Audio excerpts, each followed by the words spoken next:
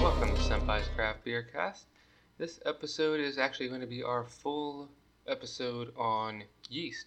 So it should be pretty fun. Let's go ahead and jump right into it and learn some stuff. So there are many different types of yeast out there, but in this episode and any subsequent episode from here on we will only be talking about the type of yeast that makes beer. And a fun fact, apparently brewer's yeast is also used to make bread, and that makes a lot of sense once I heard that. So that was pretty cool. Another fun fact, all ingredients in beer are important, but yeast is probably the most important because without yeast, beer wouldn't be beer. Yeast is alive. It is a microscopic single-celled fungi, and it's responsible for one of the best substances in the world. So in general, the way yeast works, we'll get into specifics of different types of yeast in a bit, but basically yeast eats the sugars from the malts and other additions to beer and turns those sugars into alcohol. Not only does yeast produce alcohol, but it is also a key player in a lot of flavors that make certain styles of beer that style of beer. Once again, we'll be talking about that in a little bit. Yeast is actually a very fascinating, fun thing to watch if you brew your own beer, especially if you ever had like a really rigorous fermentation in something like a PET plastic carboy that you can kind of see through. You kind of know what I'm talking about. It looks really cool sometimes. I had one that was almost comically rigorous. It looked like I poured a nitro stout into a glass. It was crazy. And that shit went on for probably 2 or 3 days. And that fermenter got hot as hell. Alright, before we get into the different types of yeast, I'd like to get into how to measure the alcohol content in beer. It's directly related to yeast, and it is quite important if you plan to brew your own beer. The easiest way to determine the final alcohol content of your brewed beer is to take gravity readings and put them into an app that'll calculate the shit for you. There's a mathematical formula to be able to do it by hand, but fuck if I care what it is when I can just throw it into like Beersmith or some other software that probably won't screw up the calculation. So why would I break out like a calculator? Doesn't make sense.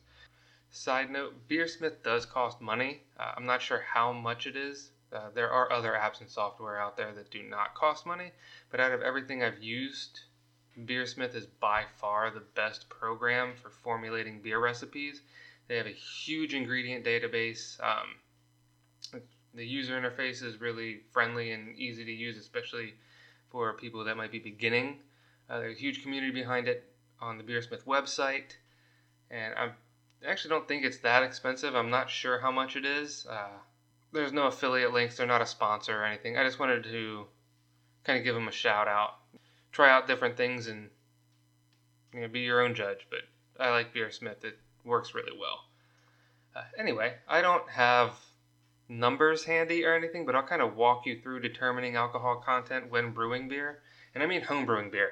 I have no clue how professional brewers do it. I can only assume that it's roughly the same way, but they may use better equipment. Shrugs. So let's say you did your boil, you did any hop additions at the end, whatever the fuck. Your beer is cooled down and added to your fermenter, and you're about to add yeast, but hold off on that because this is when you're going to want to take your first gravity reading, which is also known as your original gravity reading. You'll see that abbreviated as OG a lot in, whether it be in like beer forums, homebrew forums, things like that. So before adding your yeast, you'll want to get a sample of the beer in this tube-like thingy. I call it a beer test tube thing. I'm pretty sure that's the name of it anyways. Then you'll put your hydrometer into the sample tube thing and let it float in the liquid until it stabilizes. By the way, the hydrometer has numbers on it. It kind of looks like a thermometer. Okay, so just for shits and giggles, let's say your original gravity is 1.063. Go ahead and make note of that number because you're going to need it later. But you can go ahead, pitch your yeast into the fermenter, cover that bitch up, and let it do its thing. I usually wait a week or two, depending on what I expect the alcohol by volume will be, If it is a higher ABV beer, I give it a bit more time to complete its primary fermentation. Not sure if that's necessary, but I don't really care. I just feel more comfortable doing that. After a week or so, it's time to check your final gravity, or I guess your tentative final gravity. This is also probably a good time to mention that if you're brewing a beer from a recipe kit, that kit usually comes with a sheet of paper that details your fermentation times, expected original gravity, expected final gravity, and your expected alcohol by volume. Those sheets come in super handy, especially if you're new to brewing, so don't throw them away. They help you keep yourself organized, and they give you a lot of space to kind of take notes, which I definitely recommend doing, especially if you're new to brewing. Don't think that you're just going to kind of get a hold of it, right away. You're going to make mistakes. I still make mistakes. I haven't brewed in quite a while, actually. I want to get back into it. We're going to talk about that in a little bit as well. Yeah, just take notes. It's going to help you memorize the processes a little bit better. Every beer is different when you brew it, unless you're brewing the same beer over and over. So it's always good to have notes on certain things.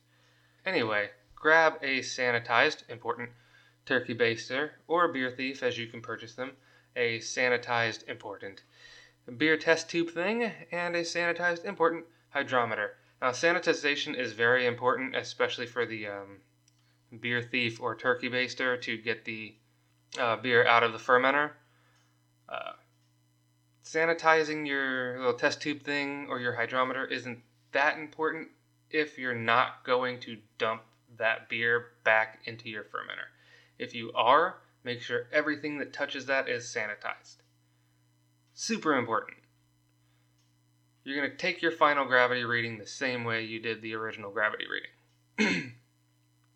If it's where you want it to be, awesome. If it isn't, let it sit for a couple more days and take another test. In this case, we're just going to say we hit our final gravity because I'm not going through a whole bunch of different scenarios. So your original gravity was 1.063, final gravity was 1.015. And I'm going off the Evergreen IPA. I did get some numbers handy. I'm going off the Evergreen IPA extract recipe kit on Brock's Homebrew Supply. They're a little homebrew place over here in Melbourne. They don't ship out. They're local only now, so you can't really go there and get anything. But if you're ever in the Melbourne area or you're in Melbourne listening to this, go check them out. Get your brew stuff there. Awesome little shop. They also, I think they own Quarters Brewery and Arcade as well. Anyway, your original gravity was 1.063. Final gravity was 1.015. Put those numbers into your Magic Beer recipe program and poof, alcohol by volume. Or if you just hit the target gravities listed on the little sheet of paper that we were just talking about, it'll have what that alcohol by volume would be. That's when I would either transfer it to secondary fermentation or dump some of the brewing terms. It's called TRUB, T-R-U-B. I just call it spent yeast because that's kind of what it is. It's just yeast that's gone dormant. But you can either, if you hit all your stuff, either I usually transfer it to secondary fermentation or dump off the spent yeast and finish the brew later. If you do dump off your spent yeast, you can harvest it, wash it, and keep it for use in another beer, but that's not something I'm willing to dive into in this episode. So that's how you would determine your alcohol by volume if you were to be brewing your own beer. Yeah. If you want to determine the alcohol by volume on a beer that you buy at the store, look at the fucking can. It's right there. Anyway, we're going to talk about the different types of yeast as well. So first up we have ale yeast. Scientific name is Saccharomyces cerevisiae. I think that's how you say it. Cerevisiae. It's spelled weird. It's Cerevisiae. Cerevisiae. Anyway. It's top fermenting. This means that the ale yeast does its work at the top of the fermentation vessel. It best ferments at a temperature range between 68 to 75 degrees Fahrenheit. It can probably be a little cooler or a little warmer. The temperature ranges are good to know because whether you're using an ale or a lager yeast at temperatures that are too hot or too cold, it can cause a lot of off flavors in beer, or it just isn't going to ferment correctly to begin with. And we don't want that shit. So, ale yeast is used to ferment, of course, ales. So, stouts, IPAs, porters, pale ales, wheats, etc. You get the idea. Lager yeast. Scientific name is Saccharomyces pastorianus. It is bottom fermenting, so unlike ale yeast, lager yeast does its fermenting at the bottom of the fermentation vessel.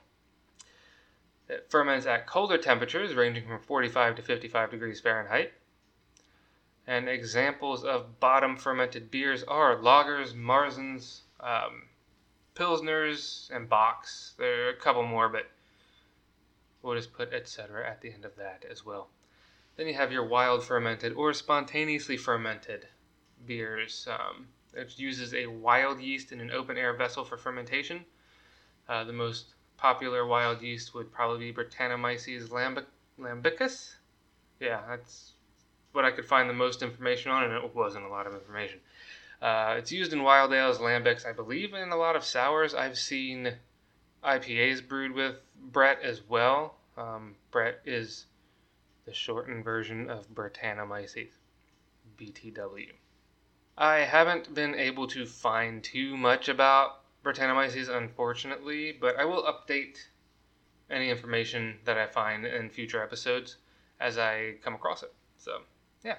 We've talked about how yeast works and the different types of yeast. Our last topic will be flavors caused by yeast, whether they are good or bad flavors. First, let's talk about off flavors. Oh, the dreaded off flavors. I've had one too many run-ins with those. But I found this awesome article. Okay, it's on 8degreesplato.com. I'll link that article in the description of this episode. And it listed off flavors caused by yeast. Now, I'll be using this list in this article to tell you what the off flavor is and what the off flavor is called, and then the flavor that it imparts in the beer. But the article is actually a little bit more in depth with how those flavors are caused, so go check it out to get an even better idea of how off flavors develop. The first one I am going to read the whole thing just because I think it's kind of important. We just talked about Brettanomyces, and this one is caused by Brettanomyces, I believe, solely. That's 4-ethylphenol, which is Brett. It imparts a barnyard or horse blanket aroma, and it's produced by Brettanomyces yeast. While this flavor can sometimes be positive, maybe farmhouse ales, too much inoculation can be a bad thing. Next up, we got 4-vinyl guaiacol, which gives a clove aroma to beers. You have acetaldehyde, which gives a green apple or green leaves aroma. Autolysine gives a muddy soy sauce or umami aroma and flavor. Butyric acid, a rancid butter aroma. Caproic, and capric acids give beer a goaty, sweaty socks aroma. Diacetyl gives beer a buttery or butterscotch aroma and flavor. Ethyl acetate gives it an estery solvent aroma and can even induce eye-watering sensation in large quantities. Fusel gives beer a harsh on the palate or a wine-like aroma. Isoamyl acetate is a banana or circus peanut aroma. And sulfur, which is rotten eggs, sewer gas, and burnt match aroma. Some alright flavors that occur in beer from yeast could be certain spicy flavors and aroma. I'm sure that even every now and then the clove aroma and flavor could probably be alright. You'll actually find a lot of the spicier flavors from yeast in Belgian beers. You get a lot of you can get fruity flavors from yeast, even the buttery, not the rancid butter. As mentioned above, there are a couple that can give like a kind of a buttery or even caramel flavors can come from yeast, and that can be used to a lot of beer's advantage as well, especially I would say probably in red or amber ales. Getting some of them caramel flavors can lend a lot of complexity to a beer. Sometimes yeast is allowed into the bottle or can, and you'll actually see yeast in a lot of Belgian beers and wheat beers like a Hefeweizen. Usually yeast being in your beer is neither good nor bad. Sometimes yeast being left behind can cause off flavors down the road. If that ever happens, just write an email to the brewery. That's what I do. Write an email to the brewery to let them know. Sometimes they'll send you a little something to replace the beer that was messed up, and sometimes they won't. But it's always a good idea to make sure the brewery is aware of any bad batches of beer that may have been distributed. Even if they aren't able to replace the beer for you, just be happy knowing that you could help them out a little bit. I've had to do it a couple times, and if you do have to do it, I just include like the canning or bottling date as well.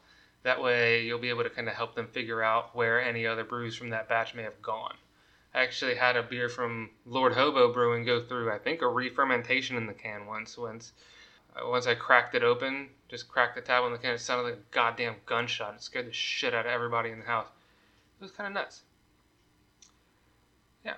So that should conclude our talk on yeast. If y'all have any questions, head over to senpaiscraftbeercast.com and send me a message through the contact page. If I come across any other important info, I will mention it on future episodes. And if you would like an episode where I put together a bunch of information on the different strains of yeast, let me know. You can send me a message through the website or just go over to like Facebook and hit me up there. Yeast. Very, very interesting.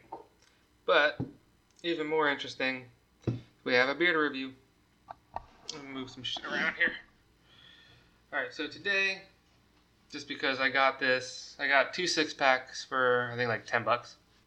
Pretty good fucking deal. But we're going to be doing New Belgium Brewing's Voodoo Ranger Juicy Haze IPA.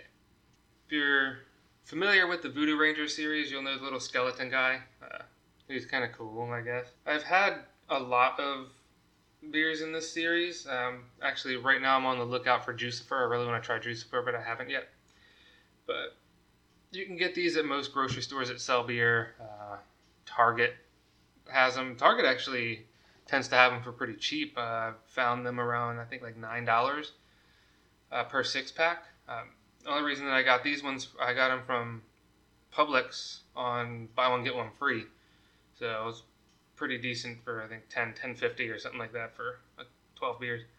But can's pretty cool. It's got that just Voodoo Ranger look to it. Skeleton guy says New Belgium at the top. Voodoo Ranger Juicy Haze IPA, brewed and canned by New Belgium Brewing, Fort Collins, Colorado, and Asheville, North Carolina. 12 fluid ounces, 355 milliliters, brewed and canned by blah, blah, blah, blah, blah. Has that little bicycle that they're famous for. Alcohol by volume, 7.5%. India Pale Ale brewed with spice. Government warnings, UPC labels, all aluminum. Please recycle. Let's see. Enjoy by November 24th, 2019. We are well within that. Let's crack her open. And give her a nice pour.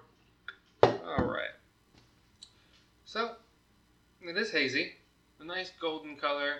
I'd say can't see through it, so when it says hazy IPA, if I see through it, I'm going to be pissed off anyway. Let's see, about finger wide white head on her, dissipates pretty quickly. Overall, as pretty as hazy IPAs can get. Well, let's get an aroma for you. Smells juicy. Definitely get a lot of fruit, a lot of citrus. I want to say some tropical fruits as well. Maybe guava, maybe a little bit of mango. No real bitterness coming off the hops to speak of. It seems like it's mostly going to be fruit. Maybe a little bit of a floral thing going on. But a lot of tropical. I'm not complaining. That's kind of how I like them. So smells really good. A little bit of a malty thing going on, which also I enjoy. Let's get a mouthfeel and a flavor. Nice medium mouthfeel to it. Not super effervescent. You don't get any of the, no real alcohol burn or anything. Flavor-wise, is the same way. It tastes like a juice bomb, pretty much. A lot of tropical juices. Just like in the nose, maybe mango, guava. You get some of that citrus in there. Nothing too crazy coming from the malt. Might be a little bit dangerous at 7.5% because it is a very good beer. I can see you sitting around and just kind of losing track of how many you've drank. And next time you get up, you're passing out. You get a little bit of that bitterness right in the back. And right there, right before it hits the back of the tongue. That's something else that I like. I do like to have a little bit of bitterness in my IPAs. I think that's kind of the point of an IPA. But all in all, for the price, it's a very solid hazy IPA. I think it's a very good introduction to the style as well. Very easy to get your hands on. It's not going to destroy your palate. It's a little bit on the lighter side. It's really good. I'd say, give it a shot if you've never had a hazy IPA. See if you can find this one. I think you'll like it a lot. Right. So, yeah. Thanks for listening. I tried to get a little bit more organized with this episode, so hopefully you liked it. If you did, please share it with your friends, your family, and anyone else you know that may enjoy beer. Be found on Facebook at Senpai's Craft Beer Cast. Just go ahead and I think you can just type that into the search bar. I'll pop right up. You can be found on Instagram at Senpai's_Craft Beer Cast. My website is senpaiscraftbeercast.com. And I now have a Patreon where I'm trying to raise money for new brewing equipment, recording equipment, and to improve the audio in my recording space. I'm also looking to add video to these podcasts, which will probably come in the form of complimentary videos in addition to my regular audio episodes, perhaps like a YouTube channel, I don't know yet. But I will link all that in this episode's description. Thanks for listening, and I hope you learned a little something about yeast.